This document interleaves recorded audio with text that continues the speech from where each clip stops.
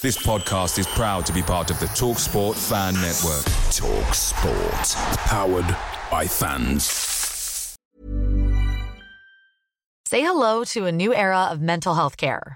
Cerebral is here to help you achieve your mental wellness goals with professional therapy and medication management support. 100% online. You'll experience the all-new Cerebral Way, an innovative approach to mental wellness designed around you. You'll get a personalized treatment plan from a therapist, prescriber, or both in a safe and judgment-free space. Your Cerebral therapist or prescriber will outline a customized plan with clear milestones along the way, so you can get to feeling your best. With Cerebral, you're not alone in your mental health journey. We're here to empower you to live a fulfilling life. So take that first step towards a brighter future and sign up today at Cerebral.com/podcast and use code ACAST to get 15% off your first month. Offer only valid on monthly plans. Other exclusions may apply. Offer ends July 31st, 2024. See site for details. The TalkSport Fan Network is proudly supported by McDelivery, bringing you the food you love. McDelivery brings a top-tier lineup of food right to your door. No matter the result, you'll always be winning with McDelivery. Order now on the McDonald's app and you'll get rewards points delivered too. So that ordering today means some tasty rewards for tomorrow. Only via app at participating restaurants. 18 plus. Rewards registration required. Points only on menu items. Delivery fee and terms apply. See mcdonalds.com. This is Tyrese Campbell and you're listening to the Every Step Along the Way podcast.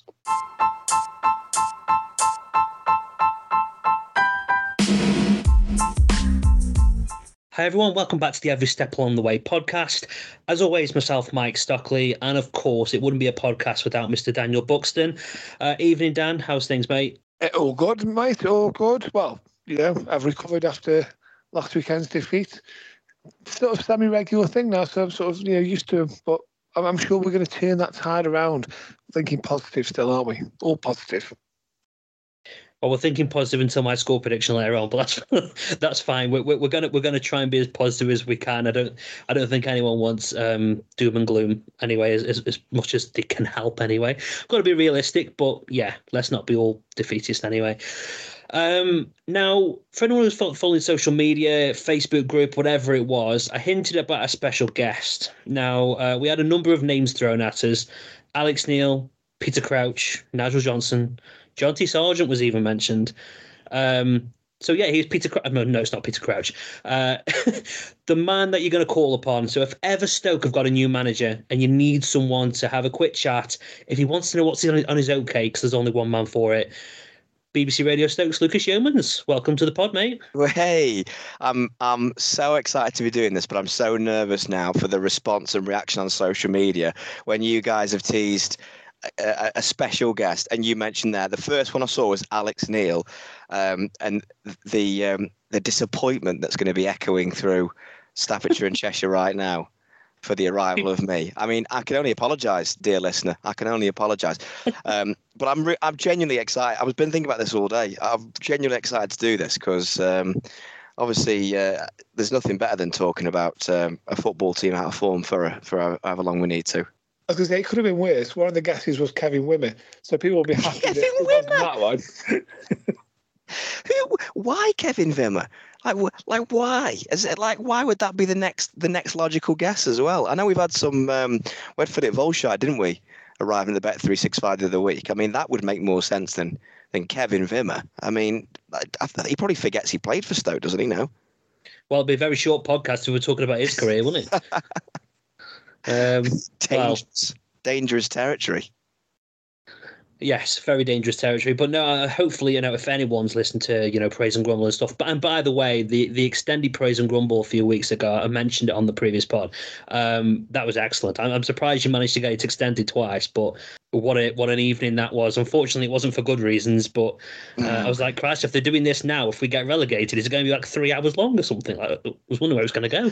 Well, I mean, I dread to think if that day comes, but yeah, there'll be one of us there primed and ready to go. I mean, if anyone that listens to Radio Stoke, they'll know that obviously we follow Stoke City, of course, but Port Vale get followed as well, and so do Crew Alex.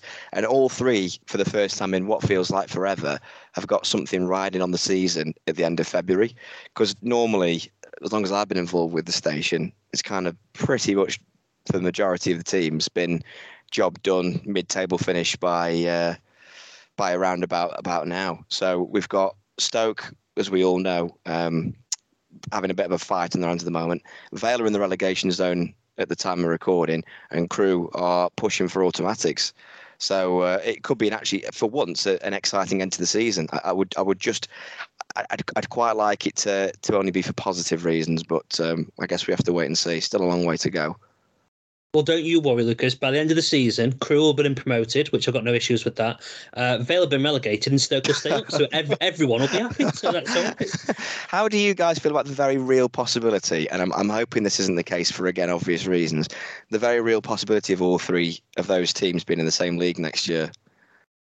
I think it's sad how Stoke fans have been calling for Stoke versus Vale for a long, long time, and everyone thought it'd be in the Cup. And the chances of it being in the league is quite a depressing thought, if I'm honest. Not how we all wanted it to go down.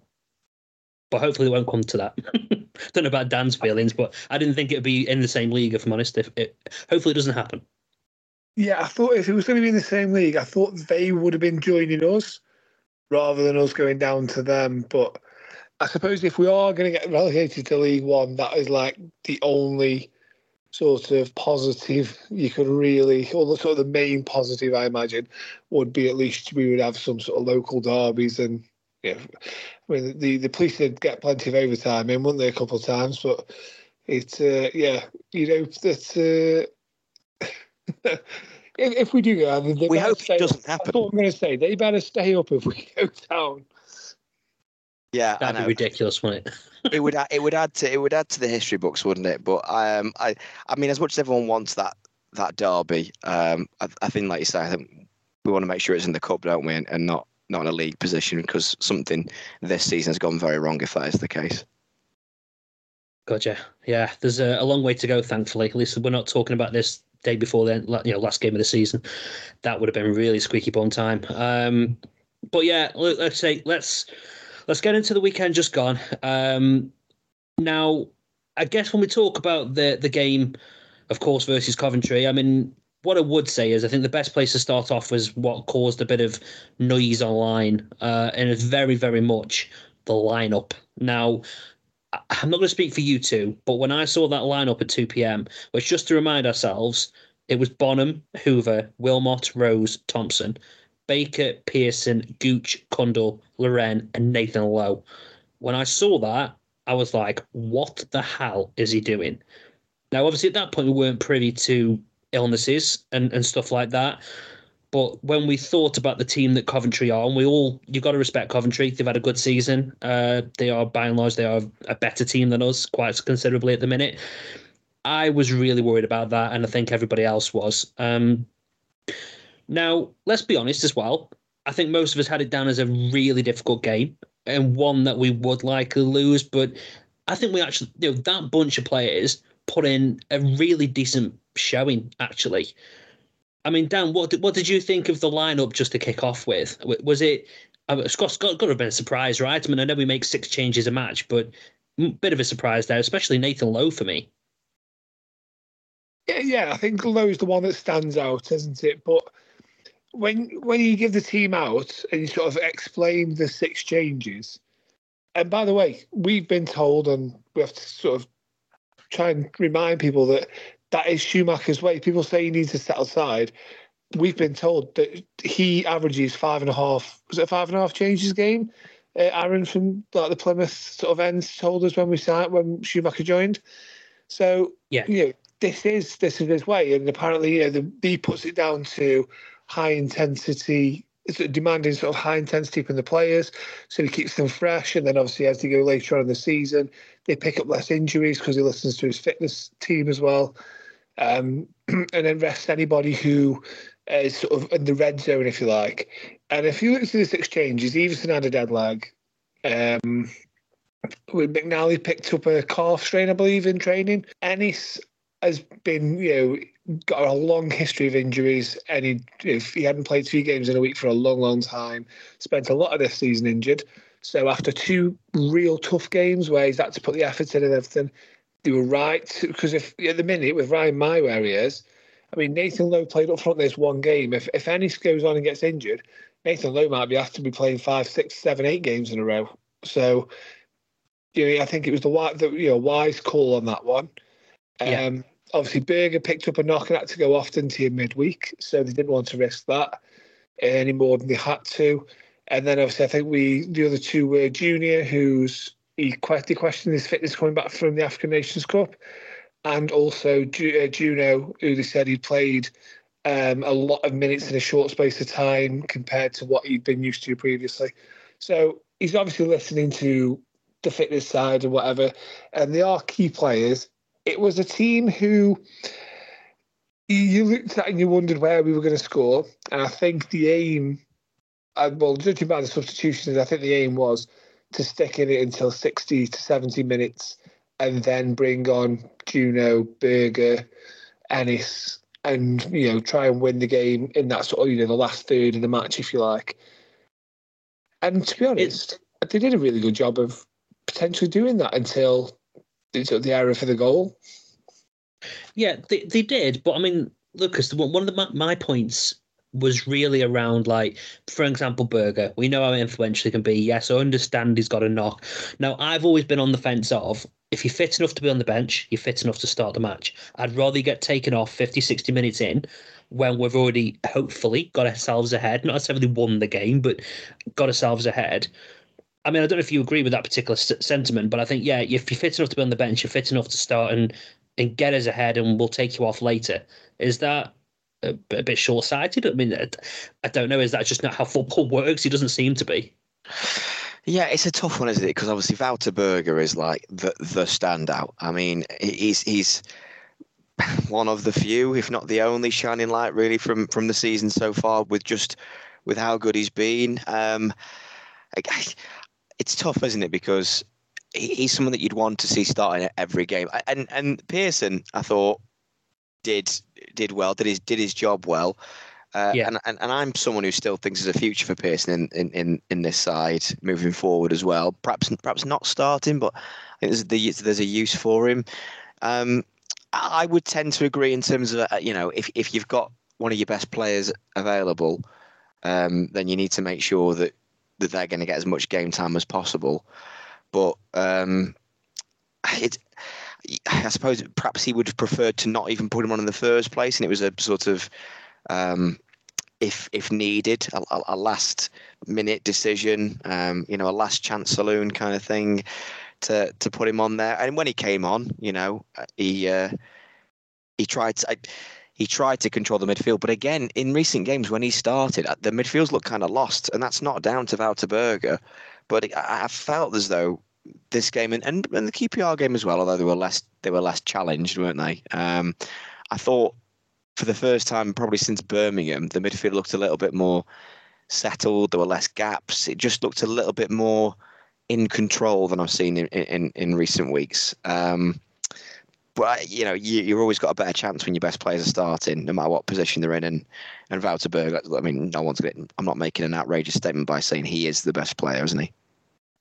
He is, and I think you mentioned about a more solid midfield. I'm with you. I think Ben Pearson's got a place in this squad going forward. I just think he does the ugly stuff, and he's not someone who cares about going forward and having a shot, or he's just happy to sit there and pick people off and cover, which, let's be honest, we have needed that at fullback, both sides for most of the season. But I think Lewis Baker is the biggest thing for me. That guy, again, feels like a new man possessed. He's the type of attitude. We talked about relegation candidates, which we absolutely are, unfortunately. And me and Dan were talking about, you need the Pearsons, the Bakers, maybe even the likes of Gooch and Thompson. You need the ugly players, if you like, to kind of grind you through these things. So I absolutely agree with you. I think there's definitely a place for them. I mean, Dan, what did you make of the midfield? I mean, I think you said to me privately that I think the Baker and Berger, hopefully if we stay up okay, then maybe next season that could be a bit of a staple for us going forward. Yeah, I like the idea of them two sort of being in the midfield. I like when Berger plays deeper, I think we potentially lose that bit of Pearson not being there and that protection for the defence. But I think that extra second or half second on the ball that Berger gets by, say, sitting sort of behind the 2 8s, if you like, then playing further forward as an 8, just gives him that, where he can dictate the play a bit more. So it's like, what do you want? Do you want the more attacking sort of impact of Berger, or the defensive solidity of Pearson? I suppose the other option would be to play the both of them a bit deeper, but then you're losing an extra man forward, aren't you? But yeah, I do like Berger in that sort of position in front of the defence. But like I say, I think it's probably game by game where he plays. You can push him. Game on Saturday is Cardiff. Maybe you do push him a bit further forward and have Pearson come in to give you a little bit more solidity, if you like, in front of the defence. On what you were saying before, by the way, about obviously, like, if he's fit enough to be on the bench, fit enough start. I suppose the counter to that argument would be if you start him, if he's only able to play 30 minutes, you don't want to make any subs, say, 30 minutes in. And if you can win the game without him, he gets a full rest and you don't risk him sort of picking up anything extra. Like, if we'd have been 2-3-0 up, amazingly, by some sheer fluke, then Ennis could have had a full rest, as could Juno, as could Berger. I think the other thing as well is if you do put your first 11 out there and you've got to take your best player off in Berger, then when that time comes, say we were losing 1-0 and you've got to take Berger off, how does that then impact both the players out there, knowing that their best players just gone off, the fans in the stadium, and also your chances of winning anyway? Imagine like the crowd reaction if we were 1-0 down, 6 minutes in, and the ball goes up and Berger trots off. No, that's a fair comment. I suppose it's almost like you can't win either way, which is a typical problem for a manager half the time, and he can't win either way. I think what we kind of hinted at earlier, though, was despite that team, and necessarily, I mean, if we had a full fit 11, then it probably wouldn't be the team any of us would have chosen. We kind of said they put a lot of fight in. I mean, I think Nathan Lowe didn't really do an awful lot, but it's a big ask for an 18-year-old to go in there against that defence and again against a good team like Coventry. I still think, we had a lot of hard workers, but clearly lacking the end product, like we mentioned. I think when I looked at the stats, we'd had more shots than them overall.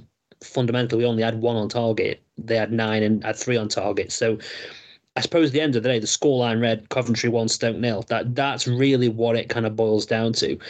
But I still think, if we talked about omissions, right? And the clear omissions are obviously Tyrese, Haksabanovic, of course, as another one, Vidigal, people like that, which I guess that was as much a talking point as anything else. I mean, Dan, what did you kind of make of the omissions? Because they obviously played for the under-21s the other night. Don't want to speculate as to why that is as such, but wouldn't that be wouldn't they be players you'd at least want on the bench? I mean, even if I suppose it depends if it's a disciplinary matter, but I just think when you talk about the potential of coming off the bench and trying to sneak away or get back in, it just feels like a bit dramatic, if that's the right word for it. Well, it depends, doesn't it? If the manager's demanding certain things from them, non-negotiables, as he calls them, then if they aren't delivering on that, then he's got 2 options. Either he doesn't follow up with his sort of threat of sort of a punishment for it, if you like, or I demand you to do this, but if you don't do it, nothing will happen. Doesn't really, not going to work, is it? It's not. There has to be some sort of repercussion for not doing not doing something that he said is non-negotiable. So if they are, that worries me though. Have we had this all season? If these personalities and these types of things are happening, have they been happening all season and they've been clouded from us? Have they been kept to one side? Because surely Schumacher's come in and it's not all of a sudden the whole place has fallen apart and everyone's fallen out with each other. Like, maybe we just didn't have a strong enough manager beforehand to deal with it, maybe. I'm guessing here, obviously, but I think maybe you've got 2 different styles, 2 different ethos, if you like, and how he plays and what he wants. And if you've got a manager now who demands real high intensity, in your face, fitness, and work rate, team rate, and everything. And if that wasn't something before, if Alex Neil wasn't that big on those things, if he was concentrating more on other, different aspects of the game, then maybe this is something that either isn't a strength of some of these players, and that's why they're struggling with it, or maybe they just don't feel the need, if you like, for it, and that's why they're struggling. It's tricky, isn't it, Lucas? Because we all don't know what's going on, right? We don't know the real reasons for them being dropped. You could argue with Tyrese, it's down to maybe he's not renewing his contract, and maybe for the Schumacher game, maybe he doesn't do enough work. If some people don't feel he does enough work, Haksabanovic, for me, Lucas, I don't think he's a Schumacher type winger at all. I still think he's a little bit lethargic at times, and Vidigal, we've all seen how good Vidigal can be, but he's gone missing for a good portion of this season. So I think there's an argument to say that they're all maybe justified, but we'll never actually know, will we, until maybe in the summer when things start to come out of the wash, I guess. Yeah, it's going to be interesting in the summer, because we've just had one crazy one, haven't we? One bizarre one with all those players that came in. No way it's going to be the same as last time. Absolutely no way. But they've got players that they could maybe get rid of if they're not in Schumacher's plans for whatever reason, and that could then give him, if he's going to be in conversation and communication with the kind of players he wants, and we don't obviously know what's going to happen in terms of recruitment and how they'll decide on which players suit him. But you'd hope then that if there's been any mistakes in terms of recruitment, and every year people sign a player that they probably say, maybe we should have gone with someone else in the end. If they can learn from those mistakes, bring in players that suit Schumacher, then it's and not lose out on money that they've spent on those players, then it's a move in the right direction. I think with those players, and you're right, it's speculation at the moment, and I think it would be unrealistic to ever expect to know what happens behind closed doors officially. We'd never know, because no football club in their right mind are going to come out really and say, oh yeah, me and this player said this to each other. It's just not going to happen. So all people can do is speculate. Well, what I would say in a general sense for any football team, if you find yourself in a predicament where you need your players to dig in deep and fight, if you need your players to dig in deep and play the heart out for the badge, for the team, for the fans, if the player isn't willing to do that, I don't want them on the bench. I don't want them playing if they're not gonna step up. I think that's we don't want to sort of go into the old cliche, I just want them to run for the team and all that nonsense, because we know it does take more than that. Of course it does. But they've got to want it. They've got to care. It's got to be the worst thing in the world if their club gets relegated, the club that they play for. It has to be on their mind day and night, and they're determined to put it right. So if it's not something that eats them up at night, then they're not the right club, and they probably shouldn't be involved in the battle that they've got ahead. No, I agree. We've had enough poisonous players at this club. I mean, I won't name all of them, but if you think back to the likes of Wimmer and Morris Bauer and people like that, who were happily recording themselves going around training grounds, laughing while we're facing relegation, stuff like that. We've had enough of that. So I think you're spot on. Like, if you're not going to willing to, fight for the shirt, and it doesn't make a difference if you're a so-called name of the club or anything, I agree, and I think most Stoke fans would agree. Like, go away. We don't need you, because those people are, as you said, they're not going to break the back. They're not going to be racing back 50 yards to try and cut a defence out. They're just going to shrug their shoulders and go, not my problem. We don't need that anymore. We've really had enough. I respect Schumacher as well for setting those non-negotiables so early on. He's come from Plymouth, where these are players that have almost grown up with him. They've developed with him, and some have come along for the ride and get the ethos. And Schumacher's coming in, and he's not gone, I'll play how you want to play. He's gone, look, this is how I want to play. This is how I want you to set up for this game, and I want you to do what I expect of you because I'm the head coach, and what I say goes.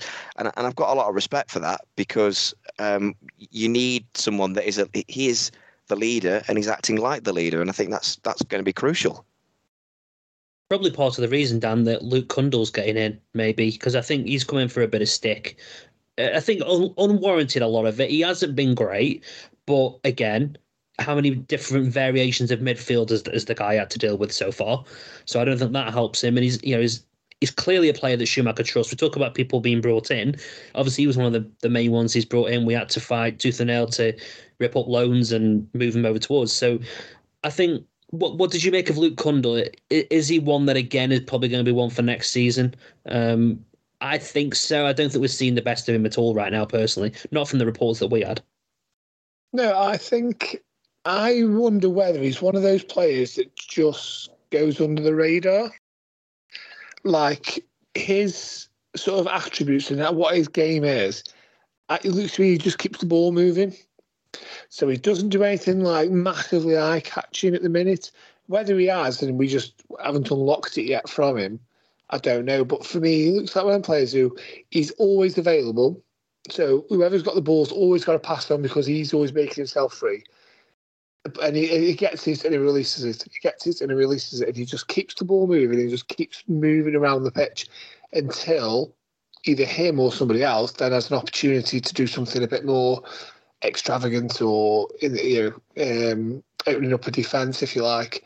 But yeah, he's a lot of short, sharp passing. Just keeps. You didn't see him dally on the ball, do you? He has it and he releases it quickly, and then he moves into space so he can have it back if need be. So but again, with them kind of players, sometimes you just don't get as much sort of attention. And you're not as eye-catching, are they, as other kind of midfielders? Like we would say Berger earlier on, who's spraying, 40, 50, 60-yard balls and hitting, vicious shots on target from 30 yards. That's a bit more eye-catching than Cundle's sort of 5-yard pass and move. Well, yeah, the likes of Glenn Whelan used to get exactly that type of treatment. You wouldn't notice them, and we certainly noticed him when he went. So maybe he'll become one of them. One final thing on the team before we move on to obviously the goal that we conceded. Nathan Lowe, I briefly mentioned Nathan Lowe. I think it's fair to say he's not maybe up to championship standard just yet, and neither would he be at this point either. I think it's a really good learning curve because one thing we were all talking about before the season was let's get Lowe, let's get Tesga, let's integrate them into the team, get them a bit of experience. I mean, I think if we hadn't been in a situation where we had, obviously Gale's gone, and I think it was the right decision. I think Gale needed a change. But beyond that, Nathan's got his chance. He's going to learn, I think, a hell of a lot from this. So, I mean, Lucas, do you think that Nathan Lowe probably needs a loan to maybe like a League One type level just to build that bit of experience and maybe build some confidence, really? It's funny because Dwight Gale obviously ended up at Derby County, and I'm not sure of the kind of striker that they needed and if Gale suited them better. But I think he'd have really benefited from a playoff fight. So he's involved in something where he's got to get his head down and every game matters. That's important for development, but also where he can be enjoying his football and the pressure's off a little bit in terms of there's other options there. It's not a relegation fight, so it's a more enjoyable battle to try and get you up the table and to the top of it. I think he would have benefited well from going to one of those sides or a Bolton or a Peterborough, Portsmouth. I think so. For him to be involved in a scrap like he is, it's going to be, I think, useful for him, worthwhile mentality wise.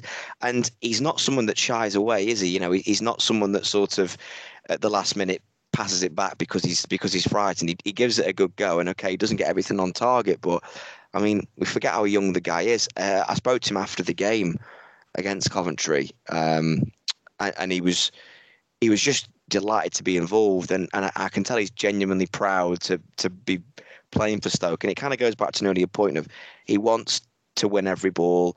He wants to get in those positions to get a shot on goal. He wants to fight for the badge, and you know, he's going to be useful in terms of his determination. Maybe next season, you know, depending on the scenario, depending on the situation, and if Stoke feel they've got enough depth, it might do him some good to go to a lower league low. And I've got my eye on Emre Tezgel as well.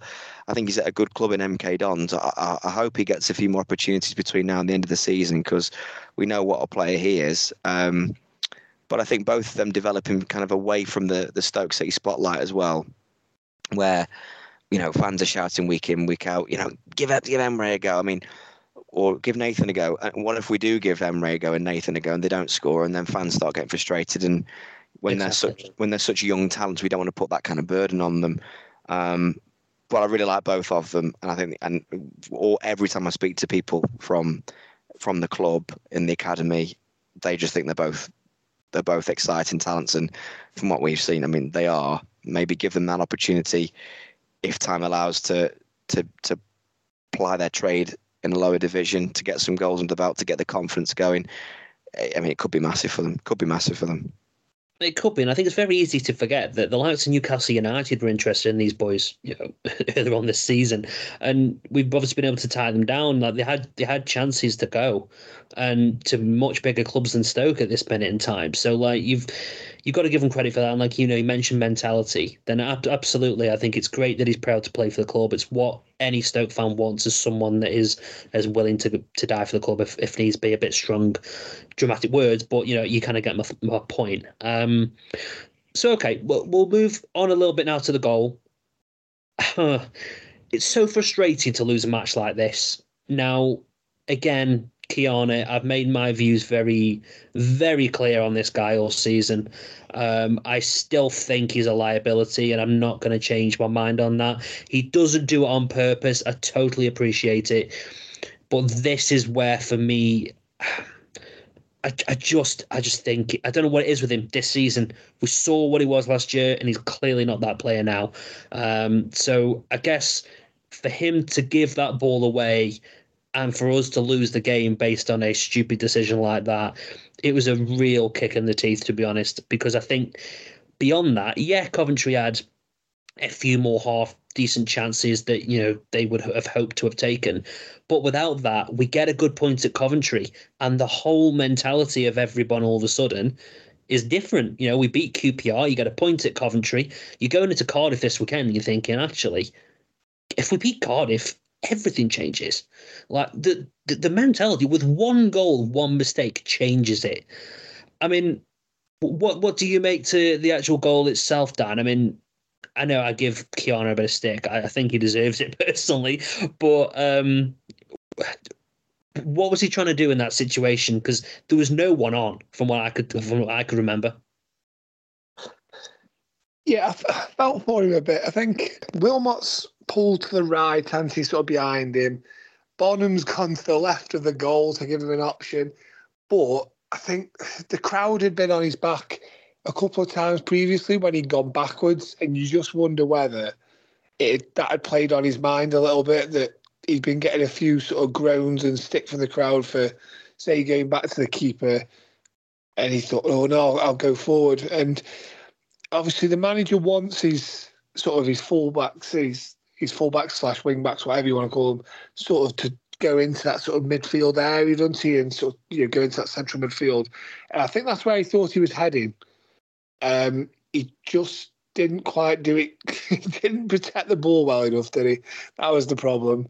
And I felt with all the players on there, I think his confidence at the minute is the most fragile of the lot. Yeah. And like I say, he's come inside, he's tried to be proactive, he's tried to sort of move it into an area where we can sort of build something instead of taking the safe option. He's tried to be, like I say, braver on the ball, something obviously the manager's trying to instill into them, and it's just not worked out to that time. Obviously, Haji Wright's turn, and somebody made a point to me earlier on. They said this is just our luck, though, because how many times do you see something like that happen, and Haji Wright toes that ball, and it'll either go a yard behind his teammate or just in front, or his teammate will get it, and all of a sudden we'll be like, because all this great chance has presented itself out of nowhere, that he can't quite get his feet in order, and the defence can then sort of regroup in that sort of split second that they get. But no, Haji Wright toes it. Callum O'Hare instantly just plays a perfect through ball to Ali Sims, and Sims finds the bottom corner because Bonham's now racing across his goal. Obviously, like I say, he was out of position, thinking he was sort of providing an option for Henry at the time. So yeah, all in all, it doesn't look great. I do understand what he was trying to do. I think he maybe just needed to be a bit more of aware of his sort of things. And I think, like I say, Wilmot and Bonham both took themselves out of the game defensively in trying to offer something to him offensively, if you like. Yeah, I get what you mean. I mean, I guess to both of you then, take away that situation. Do you think we get a point out of that? I think we do. I think we scrape it. I would say so. I think you can tell how well we played in those Coventry fans for the last half an hour, even though they're 1-0 up and in the top 6 in the league, were very, very quiet. They were very nervous. Although we lacked that cutting edge, and how often have we said that, in the last couple of years, that it was the final ball or just getting into that area to finish a chance. If we'd have had that, we could have easily bagged a couple of goals and turned that game around in that last, in the second half. When them subs came on, we took it up a level. The intensity went up from us going forward. People like Juno come on and he was sort of making things happen. Manoff looked sharp when he came on. Like I say, if that game was still 0-0 and Coventry had to just step out a little bit further to try and win it themselves and maybe leave a potential gap, we had them rattled at the back as it was. If the defence didn't have the added protection that they did get, I think we definitely could have gone on and, like I say, even won the game really in them dying stages. But yeah, I think to be honest, they struggled to get out their half for me in that last half an hour. It wasn't the same Coventry I think we've seen other teams face, I don't think. I'm not quite sure. They just weren't quite on it for me a little bit. It's a shame we couldn't take advantage of it, to be honest. But I mean, Lucas, who was your man of the match? I think there was maybe one or two to choose from, but was there any particular person that stuck in your mind as deserving that? Do you know who I think I've been quietly impressed with over the last couple of weeks? And I know over time, over the season, he's had people sort of that haven't been convinced. Michael Rose. Yeah, I was impressed with Michael Rose on Saturday. And what you both said there, in terms of, okay, if they got a draw, they would have scraped it. And look, that mistake was frustrating, but Stoke did have their own chances. And I think there was a number of players that had a couple of cameos. I mean, you guys touched on it earlier, Lewis Baker. I think Lewis Baker, and this is a bit of a spoiler for later maybe, but I think Lewis Baker alongside Wouter Berger, when everyone's fit, is... I'd say one of the first couple of names on the team sheet. So Lewis Baker was a problem for Coventry. He seemed frustrated at times as well, but he applied the pressure. They'd be my two. A man who I was impressed when he came on, although brief. And I think if we do go back to sort of a 4-3-3, I think he could be a bit of a pain. I'd say Rose. I'd say Baker were my two. They feel again like people that are willing to dig in between now and the end of the season, and I think we should be applauding that. Yeah, I agree. I that's who I have chosen, and I think he was really good against QPR as well, to be honest. So yeah, he's surprised me. We said very briefly the other week that the McNally and Rose partnership just seems to work for some reason. I think Ben Wilmot needs to up his game if he wants to stay. And we're big fans of Ben, but he's not been the same player. I mean, Dan, who is your man of the match? Would you agree with us with Rose, or have you picked somebody else personally? Yeah, so my man of the match was actually Baker. I thought he looked like he was the main threat, sort of building from the midfield, obviously for the 90 minutes. Like I say, we did pick up in the final 30, but I thought he was good. He was getting back. He was energetic, covering all the ground. A couple of players I'd like to just sort of call out in a positive way.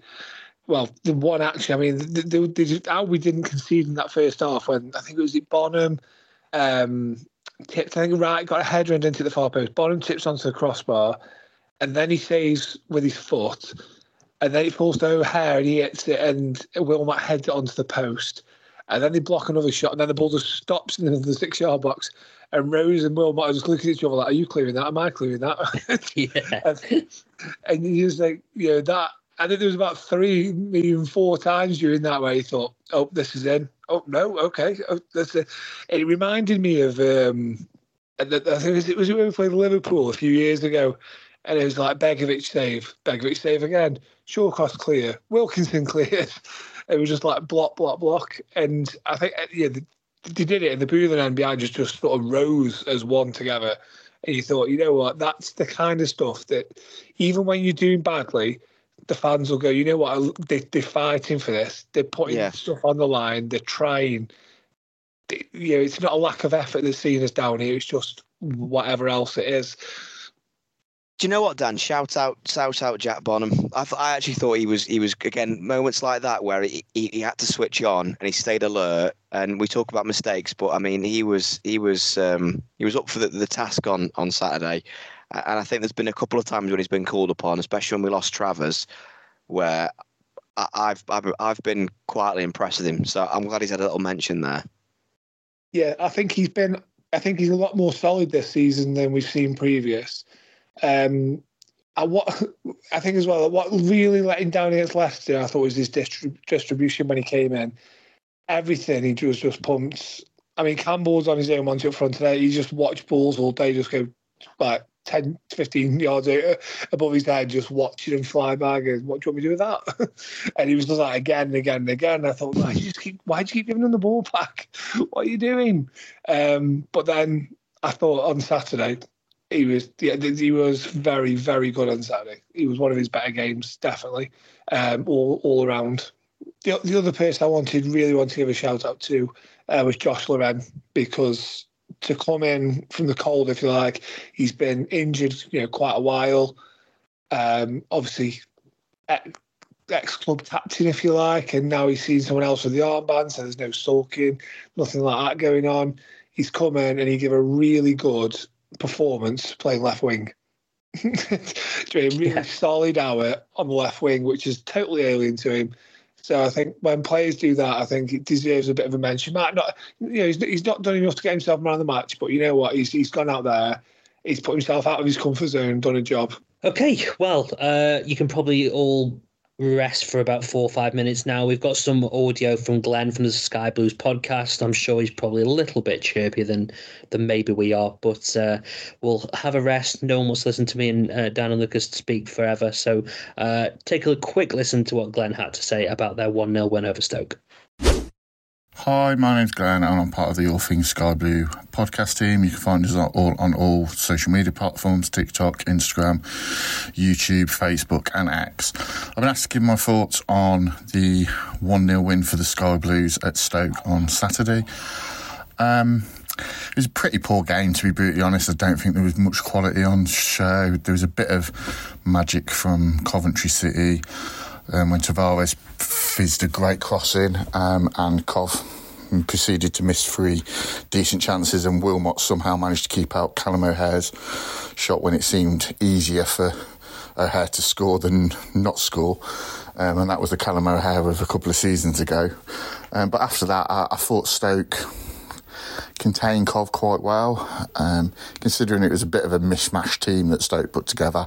There was a fair few surprise absentees. Obviously, I think most Cov fans expect to see Berger play in, and I probably thought that maybe Tyrese Campbell might have been involved. I didn't expect to see the young lad Nathan Lowe play up front for you guys. I thought actually he did all right, considering he's a youngster up against 2, I'd say, experienced centre-halves in Thomas and Kitchen, but they've obviously been round the block and played a bit of football. I thought he linked up play quite well. I thought Jordan Thompson at left-back did well, considering he got a daft yellow card. I thought he did well against Tavares, who's got a bit of pace, and I thought he handled him quite well. I think Schumacher set the team up to kind of make Coventry play wide, which kind of was, I get the logic, because we've obviously got Milan, Van Eelwijk and Sakamoto, and obviously then we've got De Silva and Wright on the other side, or Palmer. They do link up quite well out wide, and then a hair floats either side. So we can overload teams out wide, and I think he was kind of shut the middle of the park so that we couldn't actually play through Stoke.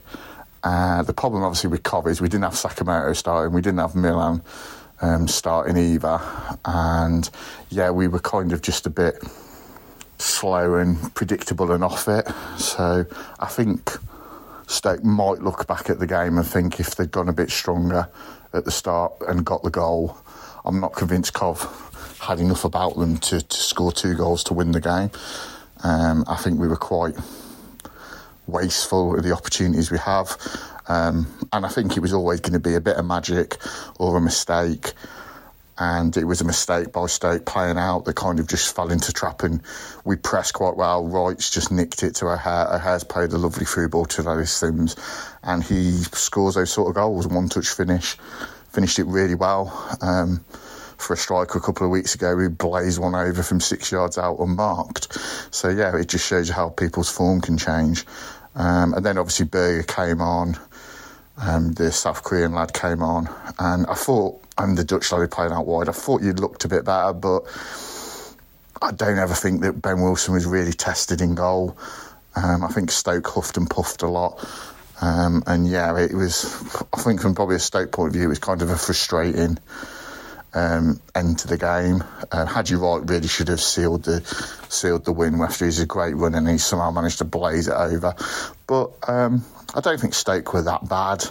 I don't think Cov were that great, and I think it's just a typical game after a 3-game week, really, for teams. And we obviously had a bit of travelling, so we rotated the team. But yeah, I think Schumacher has got something about him. I thought he played. I always liked his style. I thought he did quite well when Plymouth come to the CBS early in the season. I think you've got to back him. I don't see these silly rumours going about as Gareth Ainsworth that he's a better manager than Schumacher. And I think he's just kind of getting a team together that works for Stoke. And yeah, I think there's a lot of decent players there, but I think it's just piecing the jigsaw together. I actually thought Lyndon Gooch was one of your better players, and he normally plays right back and he played right wing for you. So yeah, it's just a bit of a mismatch. I think you just need to get a system that works. But yeah, you definitely need points on the board sooner rather than later. I think Millwall was slightly better than Stoke against us first half, so that would be a concern as a Stoke fan. And I thought Plymouth were pretty decent against Cov and probably deserved a win. So I'm not sure I'd see Stoke overhauling Plymouth. So yeah, I think it's definitely going to be a tough end to the season unless you start getting wins under the belt. But Coventry really happy, 7 points from 3 tough games against 3 tough sides, and we'll take that and we'll move on. And yeah, we enjoy our trips to the Bet365 at the moment. Cheers, Glenn. Appreciate it. Thank you very much. Hopefully we'll talk to you again next season. Time will tell, of course, on that front. But yeah, overall, relatively pleased, but also impressed by what we had to show for it as well, which relatively complimentary, I think, overall. He's hoping we don't meet next season. He is, and he's worried about what's coming next year when Shuey's had a whole summer rather, to go and sign some wonder kids, probably half of Plymouth's team and stuff as well in the process. But yeah, we'll worry about that. So that pretty much wraps up, I think, the Coventry game. I think we've done that quite comprehensively. What was the overall? Yeah, I was about to say, what's the overall man of the match results down? We've had ours, we've had Lucas's. So what was everyone else punting for? I thought you'd forgot that. I do apologise. No, don't you worry. Don't you worry. Third place, Lewis Baker, 8% of the vote. Second place was Luke Cundle with 25% of the vote. And the winner with 44% of his votes is first of the season and only his second man of the match in the 3 years we've been doing this podcast, Jordan Thompson. Wow. And interestingly, not one that any of us pulled up. No. Now, What was it? Obviously, Jordan Thompson, the ref on Saturday, was the same referee who started the match when Jordan Thompson got sent off on New Year's Day. And he gave Jordan Thompson an early booking that day, didn't he? And then the other ref, I can't remember what his name was, he came on and gave him the second one for sort of dissent, wasn't it? Literally straight away, Jordan Thompson's in the book. And then he's moaning. Every decision he was moaning. They were getting give a free kick, he was complaining. We got a free kick, he was complaining. Half time, he walked off with the ref complaining. I'm like, are you asking for another red card? Would you like an early bath? Like he wanted a few days off, didn't he? I think he's one of them players who, maybe he needs an argument. Do you think, Lucas? Just needs somebody like a bit of aggro, get him going. Like, come on, ref, give me something. Yeah, I'm getting a theme really of what we're talking about in terms of at least he's someone that just cares.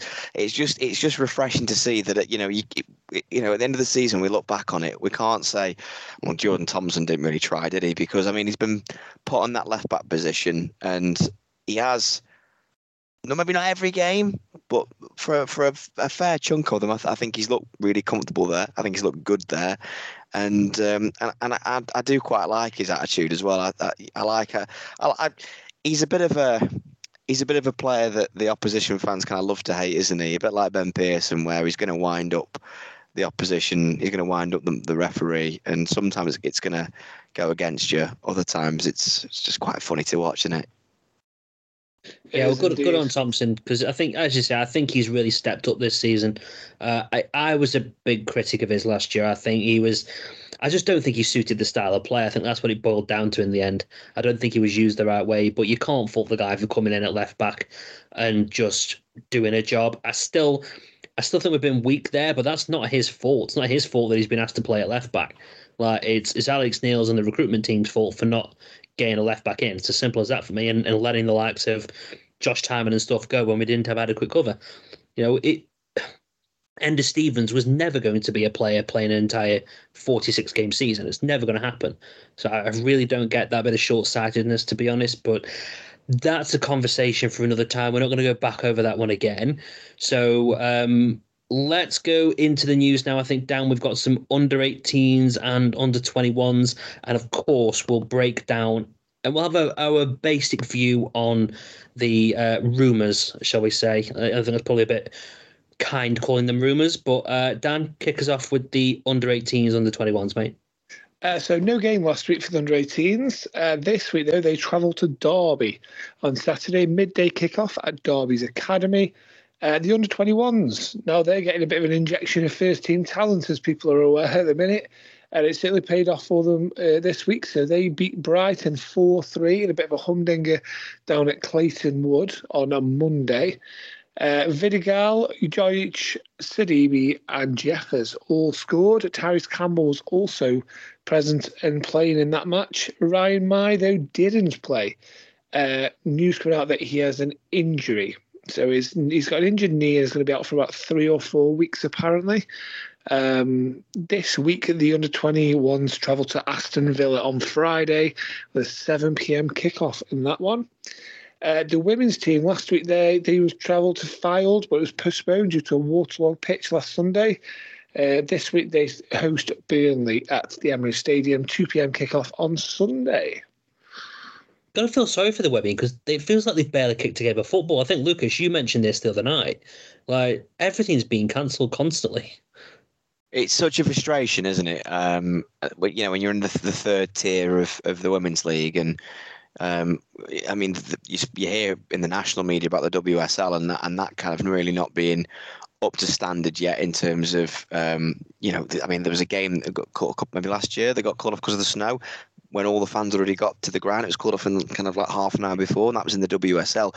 So it must be frustrating when, these girls that want to play football, it's the first year of Stoke being semi-professional, and thanks to the weather, they've not got the facilities yet where they can play week in, week out. Because I think, as it was mentioned, Arabella Sotti mentioned it the other day on my show, that she was saying that one of the reasons that they've not done as well as they'd like to this year is because they want to play more games, but they can't because it's like stop, start because the game's getting called off because of the weather and stuff. So, yeah, it is a frustrating one. I feel for them. Feel a lot for them. Well, hopefully it'll be back to normal soon anyway, because I think there's a lot of people who really enjoy watching it. I know me and Dan are going to go down and watch as well. So, yeah, we'll absolutely see.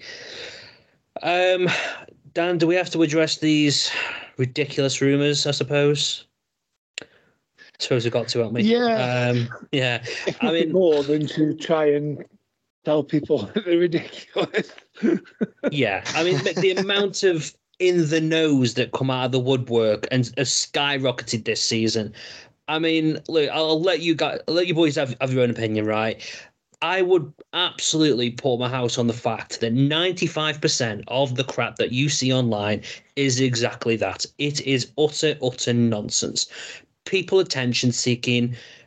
I think, Dan, you said to me privately, just people wanting to feel like they're in the know, because if something does go wrong, they can claim that they knew about it, rehashing it in a different language so that it doesn't look like they've copied exactly the same that someone's seen. I just think that, Luke, that one of the most ridiculous rumours I heard was that Ricky Martin's choosing the team. I mean, come on. Do you really think that Schumacher's gone from Plymouth to Stoke for Ricky bloody Martin to choose the team? Come on, guys. You can't possibly be tweeting that out with any sense of rational thought. Honestly, I was speechless. I was like, is this what we've come to? Are people this down and this miserable about the club that we've now got to resort to clearly making stuff up? I'll let you guys have your thoughts, right? But I just think it's utterly ridiculous, some of the crap that's come out. I really do. I think as well, sometimes it's the change in language as maybe giving people a false sort of feeling about what's going on. Like, I've seen a few people say, well, he's not a manager, he's a head coach, so Ricky Martin can pick the team because he's just a head coach. I'm like, no, he'll still pick the team as a head coach. that is his job still. It just means as a manager's the all-encompassing, will literally control the football club. Whereas a head coach is like, you bring me the players and I'll work, I'll go from there. You put on the training ground and I'll go from there. I still believe as well, people are shocked that he's brought in two of his own players. Why has he done that? Well, of course he has. He'll still have a say on transfers. They'll probably bring him a list of players that they feel have the attributes that he'll be looking for in a position. And then he will then sort of go, well, that's my first option. That's my second. Quite like him if you can't get it. Other than that, don't bother. I imagine that's probably how it works. I don't know. I'm just that's theorising. But it's like he, as a head coach, he will definitely 100% still be, his job role is still to pick 1 to 11 on a Saturday and the subs and be in total control of who plays, who doesn't, what tactical changes they make, what substitutions they make. It's all down to him. That is his job. Ricky Martin's job, no director of football anywhere involves picking the side. Yeah, 100%. I mean, Lucas, I'm not sure if you've got anything else to add. I think me and Dan have hopefully been quite passionate about it, because I just think there's running down the club for the sake of running down the club sometimes. And yes, things aren't all rosy, things aren't great. We can clearly see that, but I think to make up stuff like this, it does more harm than good, doesn't it?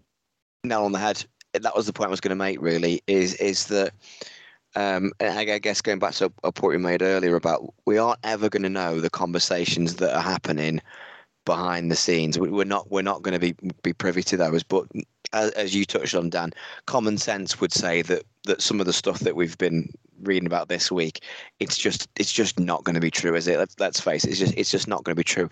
My take on it is times like this when we talk about we need to all club together and we need to show our support, and as cliche as it sounds, it is important.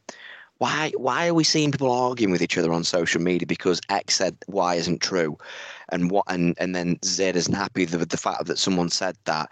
So I'm gonna have a go at you because I think it is true. So let's have a fight about it on Twitter, and we're just all arguing between ourselves. I totally get there's a frustration, totally get that, but I think we've all got to sort of club together and go, I just want to see the team win on Saturday or in the midweek clash. That's all I want to see. If you encourage the noise, people will be encouraged to spread more noise, because we already know there's be some people that see someone getting 20, 30, 40 retweets and think, fancy a bit of that. I think people forget how easily word can spread now, and how easily, if someone says, I might just, you tell a lie at school, and then a rumour starts, all of a sudden the whole school thinks that something happened that isn't happened. It's becoming a little bit like that again. It's becoming a little bit high school. My take is that just talk about, debate whether you think X player should be starting or not. But I think if we start going down the path of make believe or things that we've got no real indication of being true, I think it's going to cause more panic, more toxicity as well. I don't think that's what anyone wants right now. I don't enjoy reading it. I don't enjoy reading the arguments online. I don't enjoy reading people kind of falling out over nothing. Debates are fine, but I think the way that people are turning on each other, at the end goal is everyone wants Stoke City to do well. So yeah, I don't enjoy the rumours for the fact that it poisons the watering hole a little bit, which I think is not healthy. I've spoken to a few people this week that have said they've come off Twitter because they're sick and tired of seeing Stoke fans debating stuff like this. And my dad, for example, like, whether he sometimes listens, he sometimes doesn't. I don't think he can bear to listen to me anymore. But like, he actually has started to unfollow Stoke fans. Anyone who starts talking about this, he's unfollowed them because he's sick and tired of seeing the same comments from the same people all the time. And he wants to go on social media to see what he wants to see. He doesn't, and that goes for everyone. We don't want to see constant bickering and crap slinging, whatever you want to call it, right? I don't think people want to see that. I absolutely agree with you. I mean, there's one thing creating some nonsense, and there's another thing not liking Ricky Martin's activity in terms of recruitment. If you think he's to blame, if you think the recruitment to blame, I think they've all got to take blame for the players. You can't sign 19 players, and I was talking to 3 people in the QPR game, and I said, okay, out of the 19 or so players we've signed, who's been a success? And we struggled to get past 3 or 4. So that says to me that clearly there's been a problem. Now, whether you think, and again, I saw some comments, and both of you are welcome to comment on it if you want to. I saw some comments about, again, the whole John Coates situation coming up, about whether John should be at the football club or whatever. And look, I will always stand by, and I don't need anyone to agree with me. I'll always stand by in the fact that we need this family, because there is no other club, no other owners for me who are going to come in and just waste a couple £100 million. Yes, you can turn around and go, well, it's they're the one who've wasted the money, blah blah blah. I think at times they put the wrong people in charge. That's my personal opinion. I wouldn't have chosen Ricky Martin. Who knows? Maybe Ricky Martin was the best option we had at that time. We weren't there in the interviews. We don't know who was even interested in the job. Like, even before that, when we had obviously Tony Scholes, you can't look at the recruitment we've done and think we've done an amazing job this summer. Whether that means he changes those people at the top, we'll see in the summer. But that's my thoughts. I'm sorry, I've been rambling for a while, but that's my thoughts on it anyway. I would just say as well that I've heard people saying, about sort of John Coates and that, and having too much control, needs to bring football people in, and you go back. But the thing is, right, you go back to last summer, there was a complete restructuring of the club. And you know what? He brought footballing people in to make these decisions for him. That's what he did. That's why, that's why Simon King takes charge of non-footballing operations, doesn't he? Is that right? Am I right in that? He does, and Yeah. I'll be honest with you, no one can criticise him. I think he's done really well since he come in. Yeah, so it's like, well, Simon King will take things that don't do with football, and then Ricky Martin came in to do the footballing stuff. A man with footballing pedigree. You can debate that all you like, whether it was the right amount and good football pedigree or whatever. But like you say, we don't know who wanted that job, or how they interviewed or whatever. But they did. They restructured, and now there is roles in place to put more experienced footballing people making those decisions. John Coates has stepped down a lot of the responsibility that he previously did have to allow others to take those control. And they will continue, and the family will continue to fund it. Obviously, he's still going to have a say. He is, after all, the chairman of the football club, and his family own it. So I think people are still banging the same drum they were 12 months ago, and not sort of understanding that there has been a restructuring of the club, and there are now, like I say, roles and people in there to make those footballing decisions. So you just got to, like I say, you've just got to let that sort of develop over time, and that structure to settle. It may be that the people in certain roles now, whether that be in director of football, recruitment, or whoever, aren't the people that we go forward with, and we replace them. We don't know. We aren't privy to those kind of conversations, but we'll see in time, I'm sure. No doubt they'll be sitting down and reviewing everything. It's down to John. If he doesn't think they're the right people, I'm sure he will make changes. I mean, it's his money, and it's his football club as much as it is ours, I suppose, at the end of the day. So he's going to make the decisions that make it right for him. We might not agree with them all. I think he's made mistakes, but also I think he's made a lot of good as well in certain areas. And again, as much as the club staff get slated, again, for me, I've spoken to Simon King a number of times, as you know, as part of the Supporters Council. Nothing but good to say about Simon King. Nothing good. Yeah, I know he steps up then.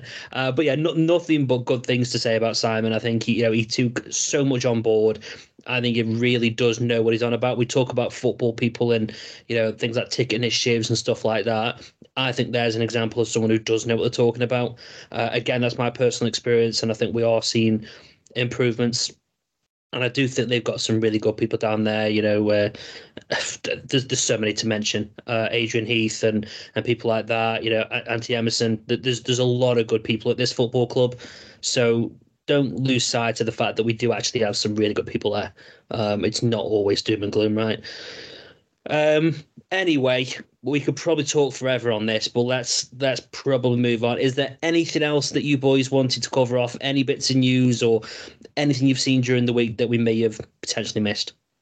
One last thing on sort of these internet Twitter rumours and people wanting information is, I think you touched on it on, Lucas, that football clubs do not air their dirty laundry in public.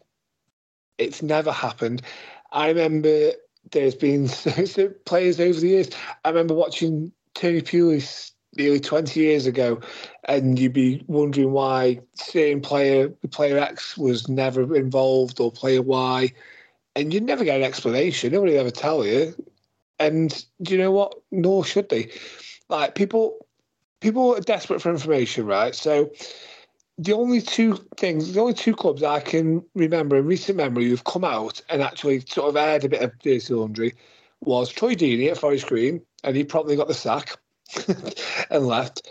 And Ten Hag at Man United about Jadon Sancho, and now they've got an £80 million player out on loan, because that relationship between manager and player was irreparable after what happened. I don't know. Everyone knows the ins and outs, do we? We don't know. But he came out, he openly criticised him for whatever, and Sancho refused to apologise, I believe, and that the relationship broke down. So if people want to see Ryan May back in the team, and Andre Vidigal, Tyrese Campbell, whoever, Haksabanovic, whoever's at the minute not on board with the manager, whoever those players are or not, that's what it seems from the under-21s being picked. We know that Ryan May did. Now, if the manager comes out and openly says everything, rather than giving the commentary days not selected, why is he not involved today? Not selected. If he goes into full detail, well, actually, yeah, he's been messed about in training and he's not putting the effort in and he's not doing great. And quite frankly, I'm sick of him. I've had enough, so he's going to spend some time with the kids. And that makes that transition back to the first team a lot more difficult. Imagine the stick he'd come in for as well for calling out a player. Yeah, he couldn't win then. Yeah, the dressing room aren't going to appreciate that, especially if he has to then do it with 2, 3, 4 players. But the thing is, he can like deal with it in house. He's already said, right. He came out to the beginning and said, the players who do not comply with my non-negotiables will not be available for selection. So he's there. He's giving you the reason why. He does not need to go into individual cases every time somebody falls foul of it, because ultimately all you'll do is alienate your players. And like I say, those relationships then will become very difficult to repair.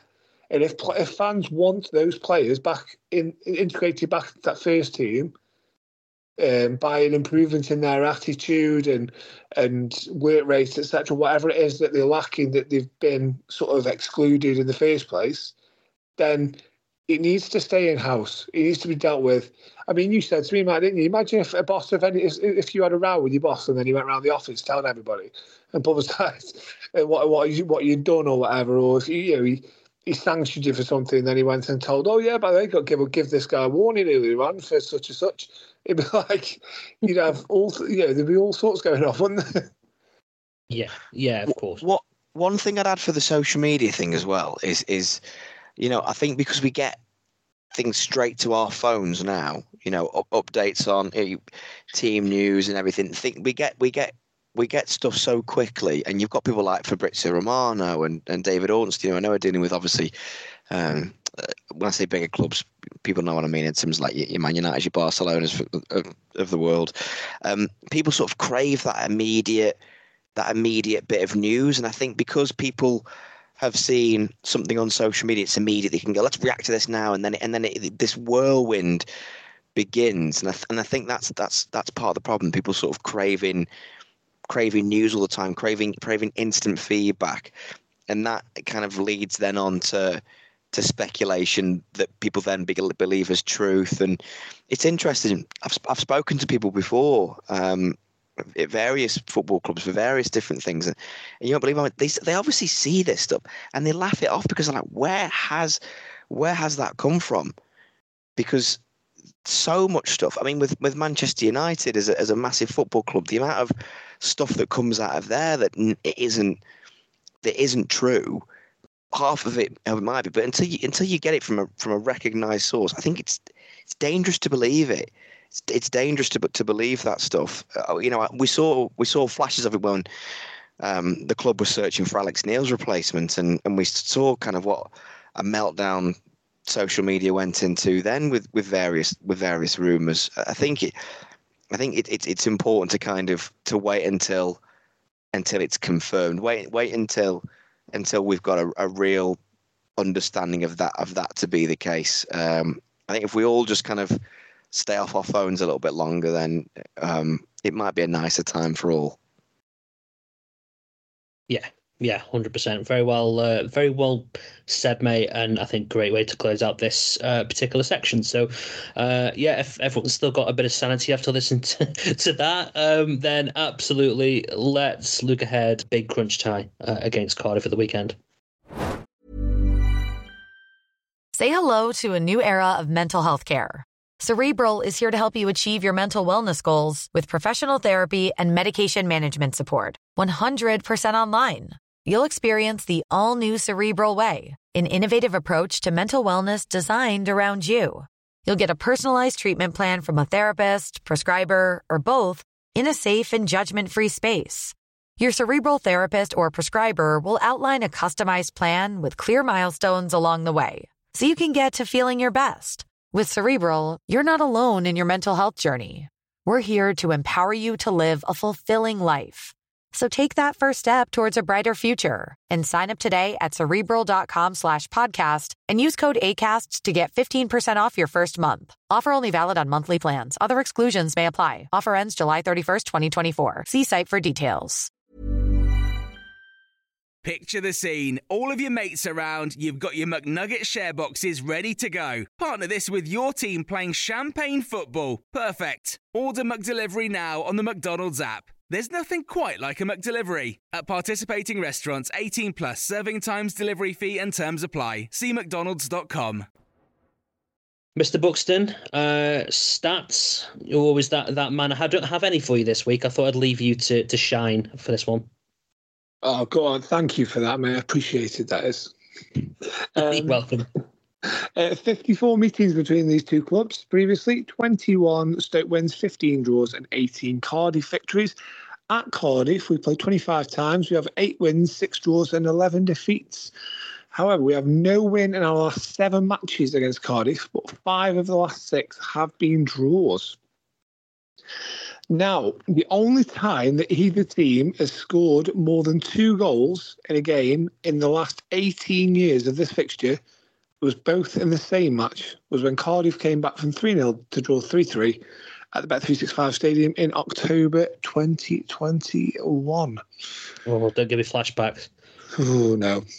That's locked up well away. Steven Schumacher, this is his first match managing against Cardiff City and also his first match against the Cardiff manager, Baloo. Calm yourself down, dog. Baloo against Stoke. He has one match previously, which was a 0-0 draw at the Bet365 Stadium in November. Stoke's away form has them 16th in the away table with 16 points. 3 out of their last 4 wins have been away from home, though. In their last 5 matches, we are 22nd in the form table with 3 points. Cardiff's home form, they are also 16th in the home form table, though, rather than we are away. They have 21 points from their home games, but they have not scored at home since Boxing Day. 403 minutes they've played at home since they last scored a goal. And in their last 5 matches, they are 20th in the form table with 4 points. Now, Cardiff have scored just 5 goals in their last 9 matches. Stoke scoring 6 in their last 9. Those are games since Boxing Day. So neither team is in great goal-scoring form there. But whilst Cardiff have outscored their XG by over 3 goals, scoring 34 to an XG of 30.9, Stoke are the league's big underperformers, a massive 8.1 goals underperforming their XG. So they've scored 28, but XG says they should have scored 36.1, which is a massive difference in a relegation fight, isn't it?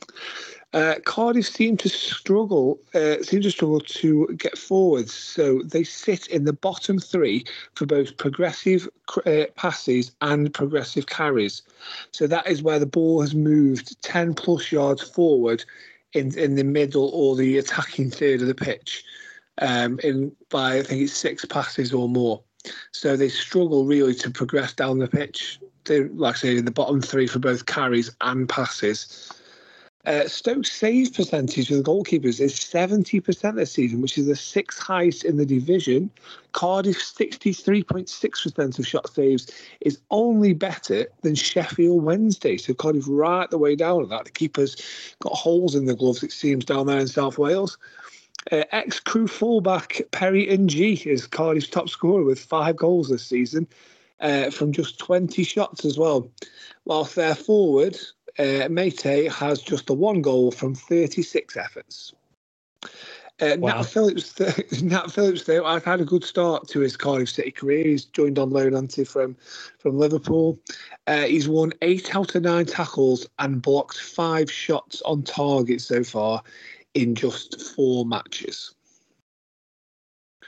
So they're struggling to score just as much as we are. I mean, Christ, their fullback's their highest goal scorer. I mean, we think we've had it bad, right? I mean, they must be pretty down in the dumps about that. Yeah, I mean, if Lyndon Gitch keeps going, he might not be far off. He's got a couple, hasn't he? He's chasing down Vidigal. Yeah, I was going to say, Vidigal must be up there along with Berger, although I think a couple of Bergers can have cups. Yeah, I think Berger's only got the 3. Because I was all ready myself to say, after the QPR, I was all ready myself to say, yeah, big. As great as we could do with him adding a couple of goals, just to help us get a couple of wins, and then he went and scored the winner against QPR. And I thought, well, don't even need to say anything. He's already done it. The referee, Anthony Backhouse. So 18 games he's ref this season, 84 yellows, 1 red. He's given 3 penalties. 10 home wins, 3 draws, and 5 away wins. Although his championship record is the lowest of all the leagues for home wins. So just 40% of his championship matches have been home wins. He's ref Stoke on 2 occasions. He's given us 1 yellow, no reds, no penalties involved in our matches. We have a win and a draw. The last time he refed us was a 0-0 draw away at Coventry in November. He's ref Cardiff also on 2 occasions, giving them 4 yellows. Again, no reds, no penalties. They also have 1 win and 1 draw from his 2 games. And he has ref them once this season as well, which was a 4-0 win away at Huddersfield in October. On this day, just to round off this stuff, so Saturday the 24th of February 1934, we had our first ever victory at Villa Park. Joe Johnson's double gives a 2-1 win, and it was our 20th game at Villa and the first time we'd managed to get a win. This all top of your head, Dan? Yeah, absolutely. He's memorised this, Anything for the pod. Anything for the pod. Good work as always, Mr. Buxton. Well done. Speaking about Cardiff, right? So I was keeping an eye on it. I was listening to bits and going online, just having a look at what the Cardiff fans thought. I think by and large, and I think Sky Sports said something similar. I think the game against Blackburn they had in the week, while they had a bit, more shots on target and stuff, they weren't a very high possession team. And I think they was just saying it was an utterly boring game. So I can only imagine that those 5 shots on target were, one of them ones where it just rolls into the keeper's hands and it's not really a shot on target. But I think they're there for the taking, personally. And as much as I've already predicted a loss prior to this recording, I do think this is the type of game where you look at them fixtures going forward that I think we could get something out of Cardiff. I think the fact we're not playing at home probably helps us. We kind of know that home is not where the heart is at the minute. So I definitely think there's definitely an opportunity there. I mean, the fact that I didn't even realise about the goal scorers until you just shouted up the stats, Dan. I didn't realise that that's how bad it was for them personally. Luke, if you look at where they are on the table, right? They're 14th. They've got a total of 41 points. Realistically, they ain't getting into the playoffs. They're not going to get relegated. As far as the team goes, I don't really think they're playing for anything, personally. So I think this is exactly the type of team that we really need to go and try and get 3 points from. And I think it boosts everyone. I spoke to one of the Cardiff City podcasters that did View from the Ninian, and I was texting him today, actually, and he called it the Depression Derby, just because since they've come down, it's been a bit miserable for them. Since Stoke have come down, we obviously know how the last couple of years have gone. So I think he's not looking forward to the game, would be putting it lightly. I do agree, though. I think this is probably a game coming at a good time for Stoke, because I know they lost against Coventry. And we have pulled it apart there, as we all kind of came to the conclusion of. There was positives from that game. The QPR game, the second half, okay, I would call it a necessary evil in terms of how Stoke sat back. But again, there was confidence from that. They've not been Sunderland, Leicester, and Blackburn were the 3 where you're going, oh my God. Since then, it slowly but surely, it's a better upward trajectory. So a team like Cardiff could be a team for the taking. It's the kind of team you want to be playing when you're in need of a win and when you need to get in that confidence boost once again. Not as straightforward, I think, as we might think. And Cardiff are a pretty dull team to watch. Stoke, especially at home, have struggled to break down sides. So whether they can do it away from home against Cardiff, we'll have to wait and see, because I think they're going to be one that sit back. But if they don't give it a go, then there'll be more fans kind of up in arms. I think they've got to really give it a good push. And like you said there, Mike, they are there for the taking. It's about whether Stoke are brave enough to with how they approach the game, I suppose. Yeah, and if you look at that where they are as well, mate, on their home form table, the 16th in the division, like they've won 6, drawn 3, lost 7. They've scored only 18, which I know is probably more than we have in the whole season. It feels like that way. They've scored 18. They've conceded 20. So they actually concede more than they score at home as well. So that's pretty encouraging if I was a Stoke fan. I mean, again, like, look at the table in terms of how many goals they've conceded over the course of a season. They concede a lot of goals. So, you know what? I don't think they're anyone to fear going there. And if I'm Schumacher, I'm absolutely riling them up for this and making them aware of how important this game is. And if we win, I think everyone comes away there feeling relatively confident because, like we've already said, a few times, the fixtures going forward are pretty brutal. We get Cardiff out the way. We've got Middlesbrough, Leeds, Preston, Norwich, Hull. That's a challenging few games. But I think, like Dan's touched on, Dan, you're welcome to join in. But you said the other day, if we pull out a win, all of a sudden a little bit more pressure comes off. If I don't know, Coventry don't win, and the teams around us maybe don't win. If we start to pull away, maybe they play with a little bit more freedom. And especially if we've got battlers in the team. Yeah, exactly. I mean, QPR, they got a good result, didn't they, last week? And I think they have got a very, not an easy game, I don't think, but is it Rotherham they play this weekend, QPR? So, again, at home as well.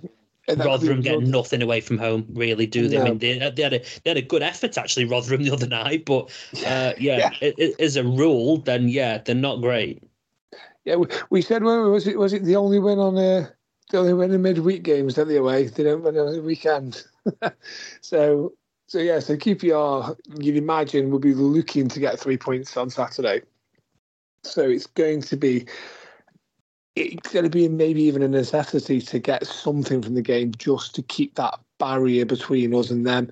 And at this point, it's now looking, I mean, Millwall, the ones, aren't they, now who are looking very much like they are going to be sucked into that relegation zone. I mean, they've sort of pressed the panic button today as well. I mean, they brought Neil Harris back, who I believe was in charge before Gary Rowett was even there. So a few years ago. And they're away to Southampton, mate. So good luck with that. Yeah, who've just lost 2 out of the last 3. So you imagine that they're going to be, they've probably had a bit of a sit down and let's get back on track here, lads. Kind of meeting the last couple of days. They're going to be like making amends for them games. But yeah, Neil Harris, I think he got sacked by Gillingham in League 2 earlier this season. He took the Cambridge job in December in League 1, and now he's managing the Championship with Millwall. How's he managed that, by the way? How's he managed to go from sacked in League 2, a middling job in the League 1, and now he's back in the Championship? I mean, that is some rise, isn't it? I think it's all to do with the fact that he's like an actual hero there, and he's like a real hero. And I think it's to appease fans because apparently there's a lot of unrest down at Millwall. He will be if he keeps them up, that's for sure. Mickey, who does the Millwall podcast, it's also called That Millwall Podcast, and he said, like, it's a bit different down here when we it's a bit different, like when it goes off, when we've had enough, he goes, it's pretty serious. And I wonder whether Neil Harris has been brought in just to try and stem that, if more than anything else. Like, even if the results don't improve, at least they've got somebody there who they'll give a bit of time to. And they'll just maybe, like, it'll just take a lot of that negativity away, and they'll get behind them, maybe. Yeah, possibly. But I like you say, I think we've got to get something out the weekend.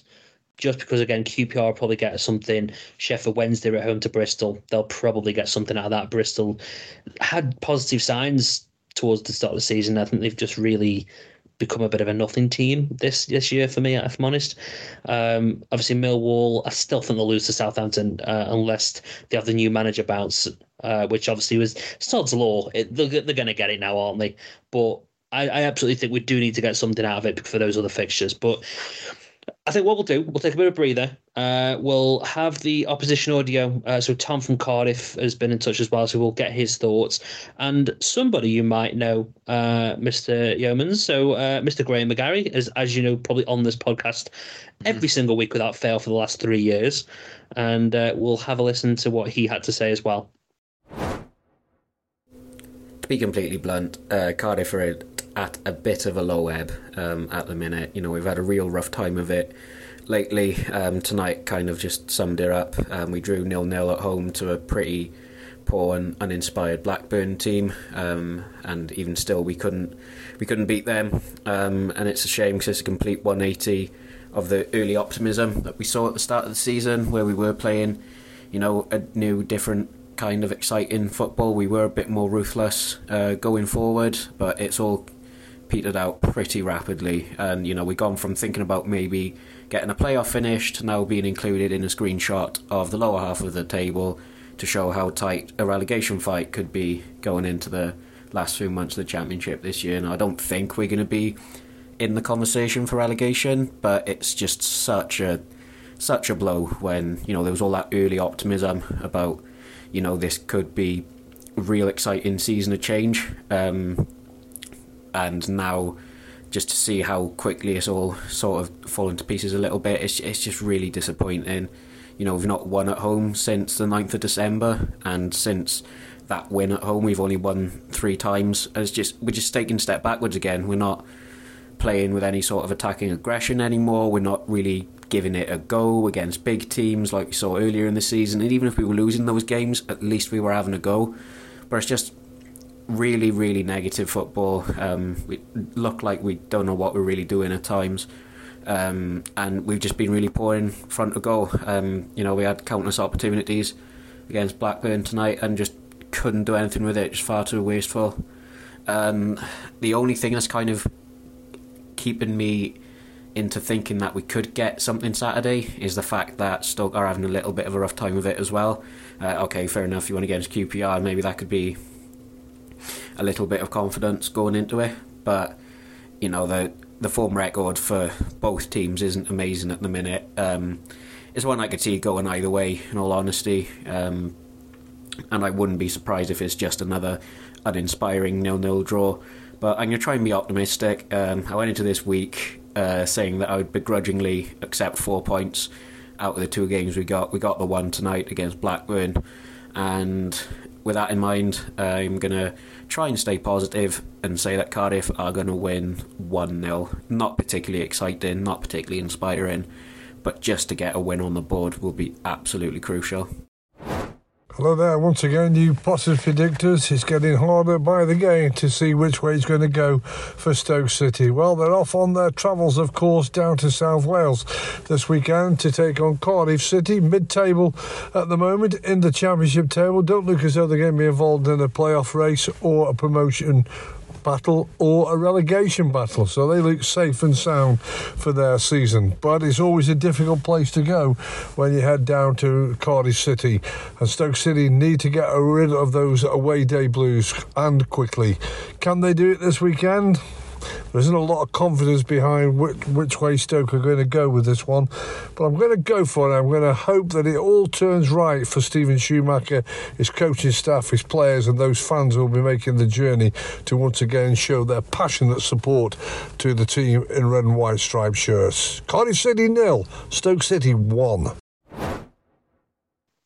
Lovely, cheers, chaps, much appreciated. So yeah, Cardiff. I mean, Tom, you're clearly not exactly happy, I don't think, to say the least. And Lucas, Mr. McGarry is quite a positive man, going for a 1-0 win, mate. I like it. I like a bit of optimism. He said it's obviously very similar things to yourself in that you know, Cardiff are they're just kind of phasing out now, aren't they? Their season. It's not looking like they're going to go down. Probably won't have any chance of fighting for a playoff spot either. So it's about, as we touched on earlier, taking advantage of that. So I don't hate his prediction. I don't hate it at all. He's very good at scoring towards the top of our prediction table, so I don't think Dan's probably got one to hand at the minute. But I think he win it last season, Dan? He did. He won it since, and he is currently leading it again. Yeah, and to think that we're the Stoke fans, it clearly shows that we're very blinkered one way or another. Mystic McGarry, that's what he is, Mystic McGarry. Someone's got to come up with a picture of though. him and a crystal ball in front of him. Someone's got to do that in the graphics somewhere. Any photoshoppers out there?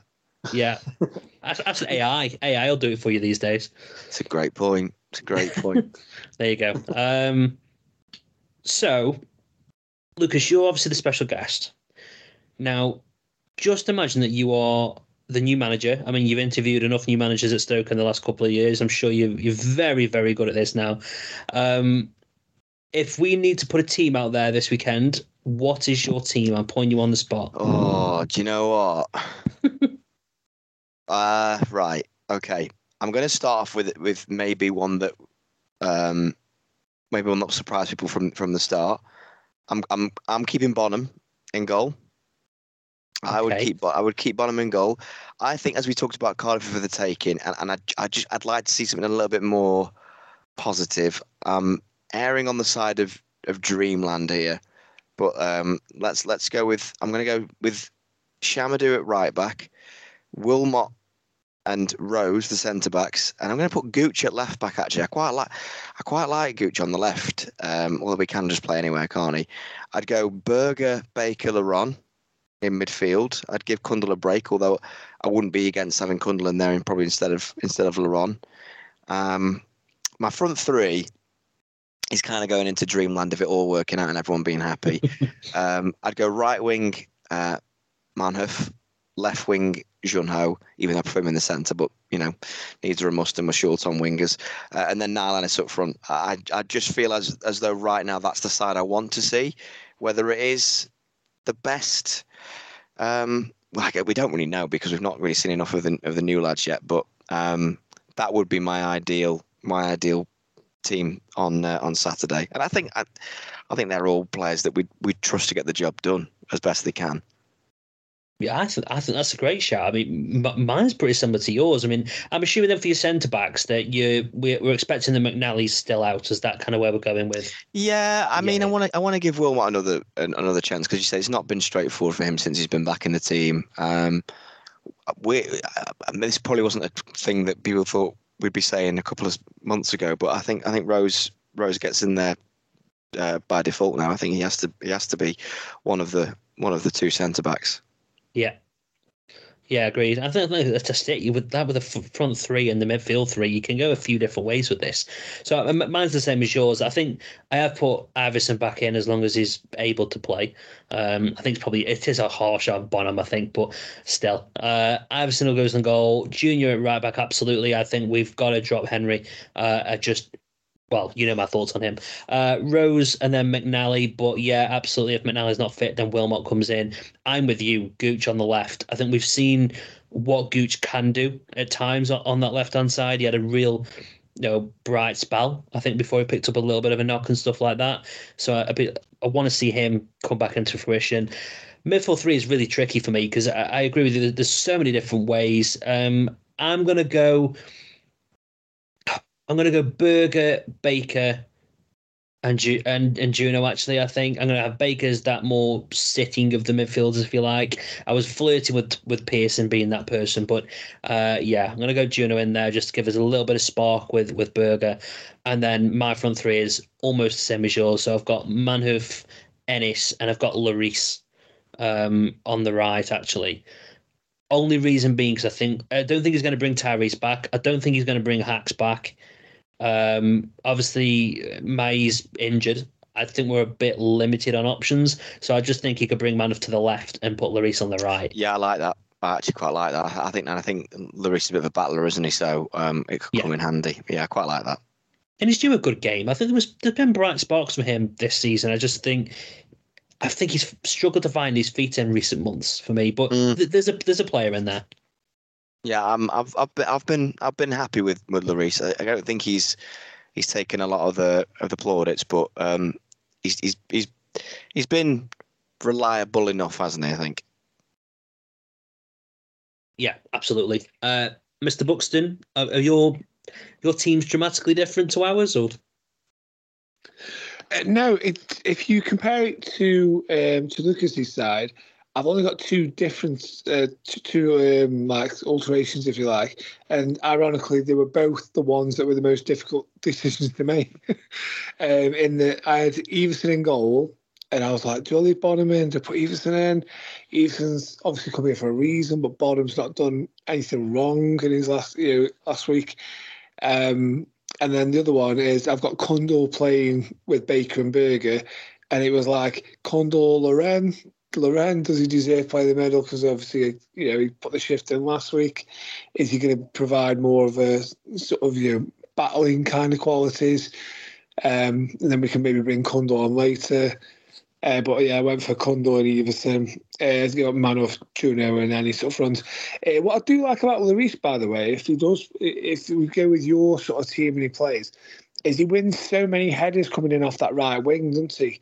Which was something that we really expected from him. And you think now he's got somebody with the pace of any sort of front. If he can be the mammoth to Ennis's Ricardo Fuller, if you like, just winning them flick-ons. Eventually, one's going to drop in, he's going to get in behind the defence at some point, aren't you? So yeah, that could be a tactic to use. I'm just having a look who the Cardiff left back is. It's Jamilu Collins. So I'll be honest, I have no idea if he's any good now or not.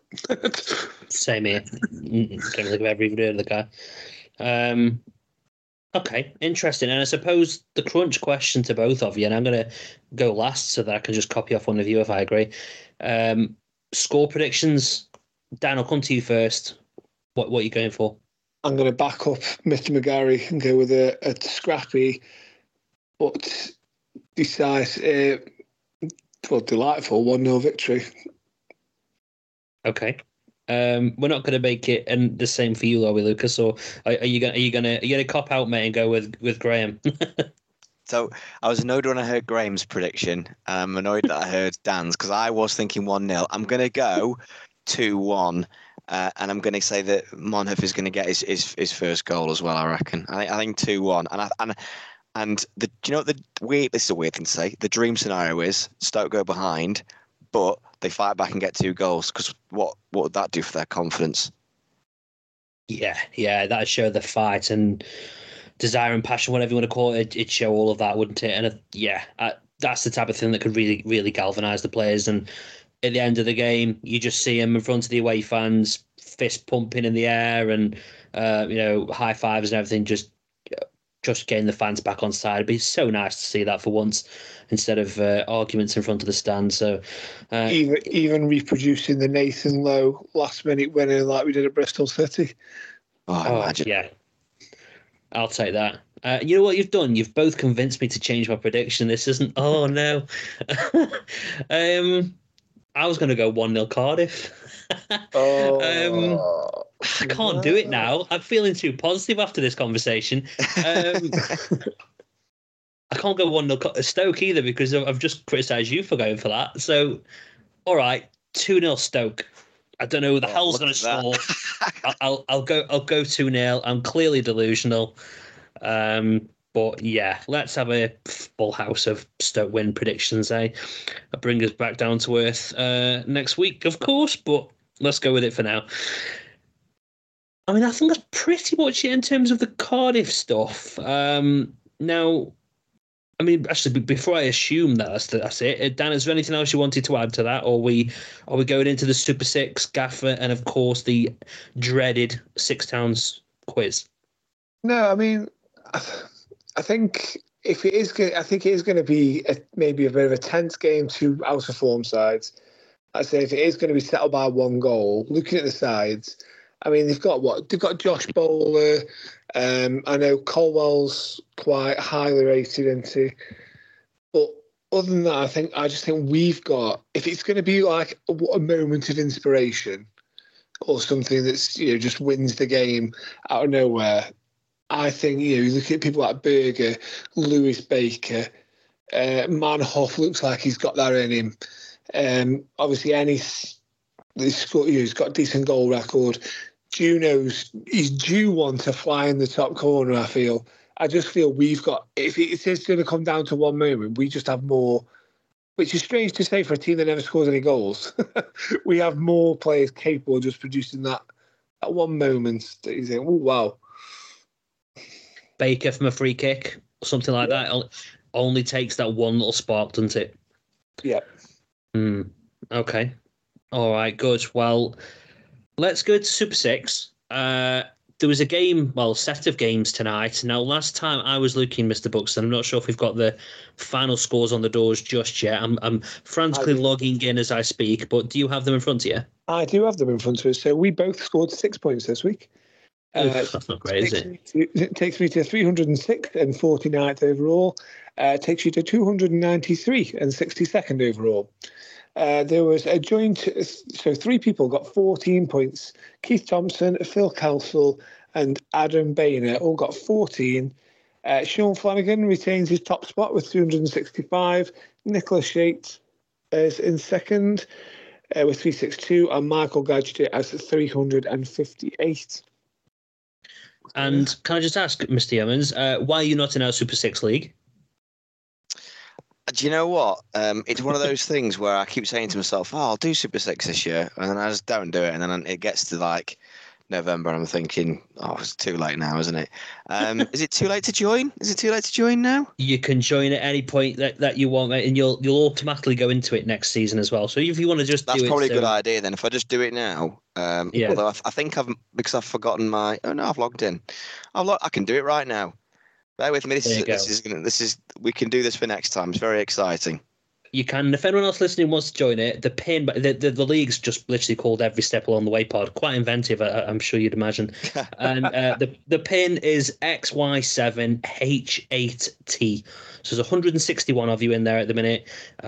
You join going every season. And what I'd say, Lucas, don't do what me and Dan do. Like, I've missed 2 weeks now, and that's put me like 10 points behind or whatever, which has completely messed me up. But put a reminder in there for every Monday to do it, because even if there's midweek games, you won't forget. So put a reminder in your phone, and then. I'm a nightmare for doing a fantasy league. I get to like if there's a midday kickoff and I miss the deadline by like 5 minutes, and then I realise I've captained some right backs. I was trying to be clever the week before, and then they've now got Man City the next game. So yeah, I'm terrible for it. Terrible. Well, there you go. If you set it on a Monday with Super 6, you're laughing, so don't worry. And speaking of failed people in fantasy football, Dan, how you doing the gaffer, mate? I'm up another place. This season, I just need to go on a few months longer than it's going to, and I might be up in the top 10. So I went up a position last week. I've gone up another one. I'm up to 34th on the gaffer table now. 88 points I got this week, 1,870 overall.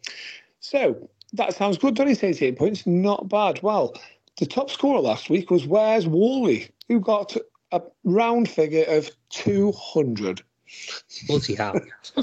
He did use one of his boosts, though. But it boosted him right the way up to 5th in the overall standings. Stoke is Bay, after his 1 week off top spot, has reclaimed the gold medal position with 2771 overall. At third, Joe dropping down to second with 2745. And Mr. Kadri, 2702, is just clinging on to third place with a bit of a battle hotting up beneath him. So yeah, you can join Gaffer as well next season, Lucas. We'll get you in all these things, mate. I love it. I'm championship. I'm in a very serious league where you have to put 25 quid in every season, and the pot gets bigger and bigger. And I'm currently 31st out of 40. So if that's any sign of my successes this season, then that'll obviously whet the appetite of people that will see me in their league next year and think he's nothing to worry about. Is that a Radio Stoke league, or is there a few people you want to call out and shame for their points tally? It's actually with a bunch of lads that have worked for Crew Alex. Right, okay. Yeah. It's the brother of Peter Morse, who summarises Crew Alex games with Graham McGarry, that set it up, and I've tagged along for the ride, and I'm not impressing at all. How are them two doing? Are they doing really badly? Are they smashing it? And another name that people will have probably hoped to hear over myself this evening. John Akers is in that league, and he's top at the moment. So I've got a long way to go to prove my worth. Shocking. Yeah, disgraceful. But you'll get there. But join the Super Cheers, Six, lads. mate, and we'll be laughing. Don't worry. I will. I'll be in it. Now, this is where we turn a great pod into a bad one because me and you absolutely shocking at the Six Towns. But maybe with you here, we might be able to get through it, depending on what Dan has decided to choose for this week. Which, like I said to you on message, he's probably going to come up with something like top goal scorers from 1865, between 1865 and 1866. Anyone who scored between the 10th and 12th minute. Something stupid like that. That's normally what he does. So. Play nice, Daniel. Play nice. Go on. How many times have you been down to the Cardiff City Stadium, Lucas, to watch Stoke play? I've been once to the Cardiff City Stadium when I was opening a bar, but Stoke weren't playing. Trust to be a bar there, eh? So I paid a fleeting visit because I was going to go to the gift shop. I'm pleased to say Stoke fans have not got a Cardiff shirt though, so don't worry. Unfortunately, your trips to open the bar won't help you with this then. So I sort of asked you, what time frame are we sort of looking here? We sort of said around the time when we got into the Premier League. So I sound like such a glory hunter with that, by the way. No. Yeah, Premier League years.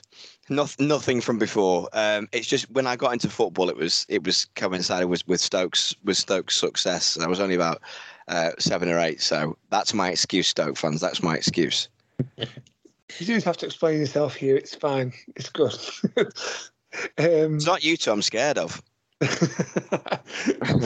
Well, the question this week is, who were the last 6 Stoke players to score at Cardiff for Stoke? Now, I will give you clues on each one.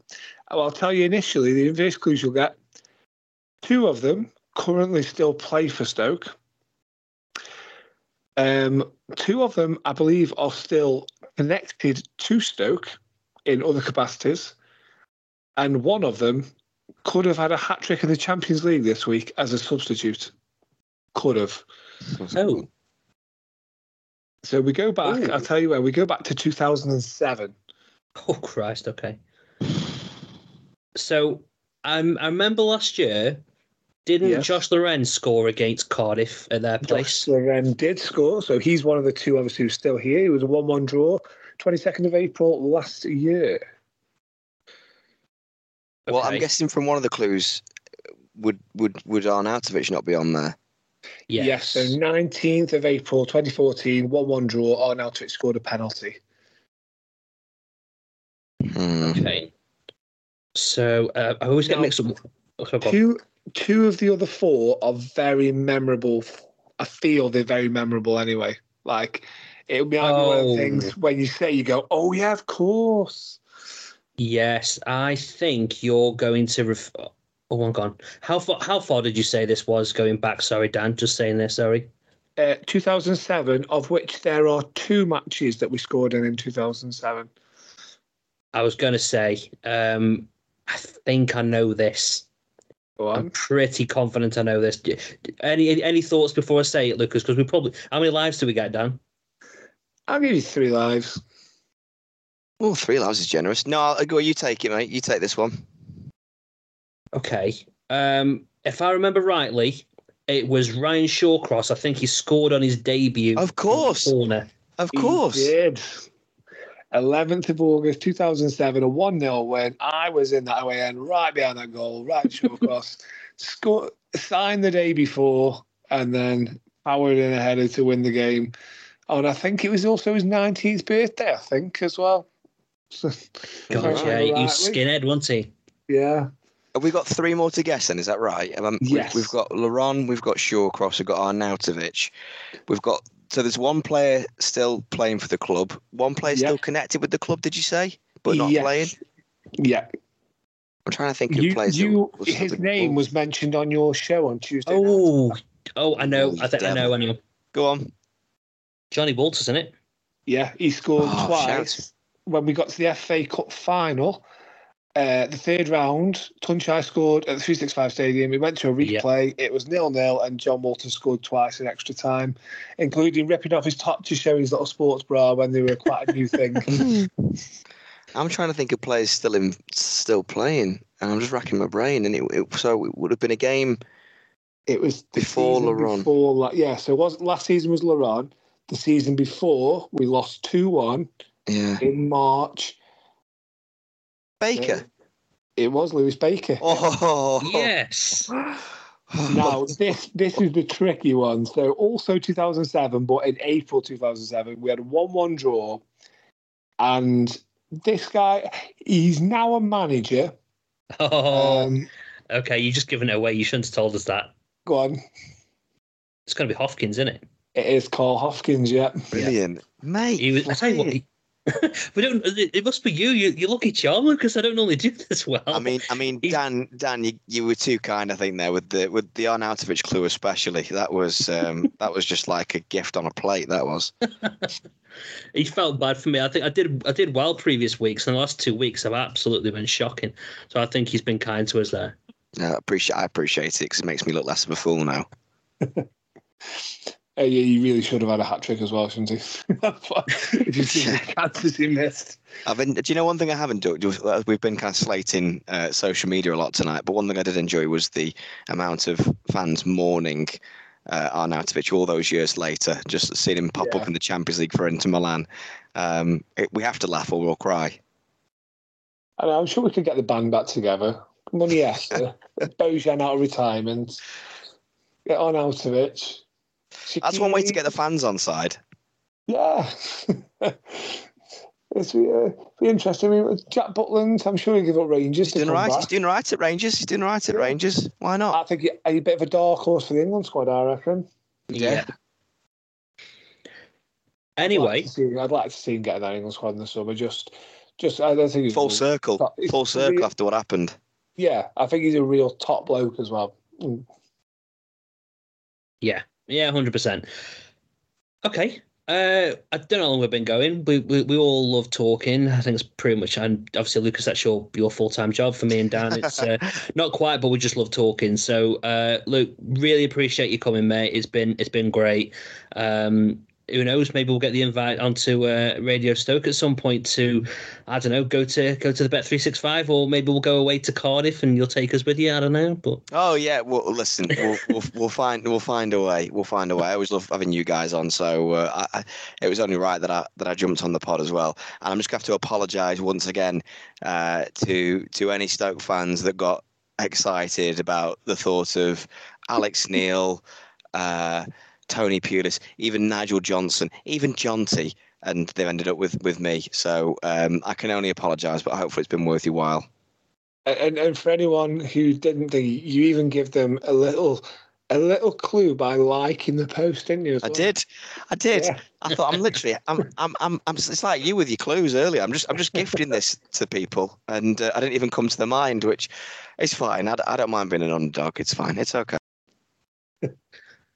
Well, they won't do it again. But yeah, I mean, we're working on some things for the summer, which hopefully will be good. We're not going to say anything more, but let's keep fingers crossed. We'll definitely get you back on again, Lucas, maybe to talk about our staying up, shall we, later on this season. Yeah. I'd love to have a lovely positive. Well, this has been quite positive tonight, but one where no one can have a go at us for being positive. That'll be good. Yeah, 100%. Boys, thanks very much. And let's look ahead to 3 points against Cardiff. Cheers, lads. Fingers crossed. Go on, Stoke.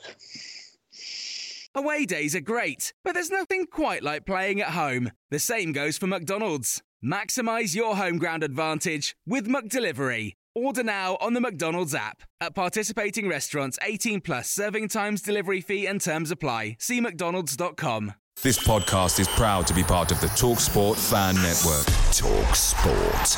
Powered by fans.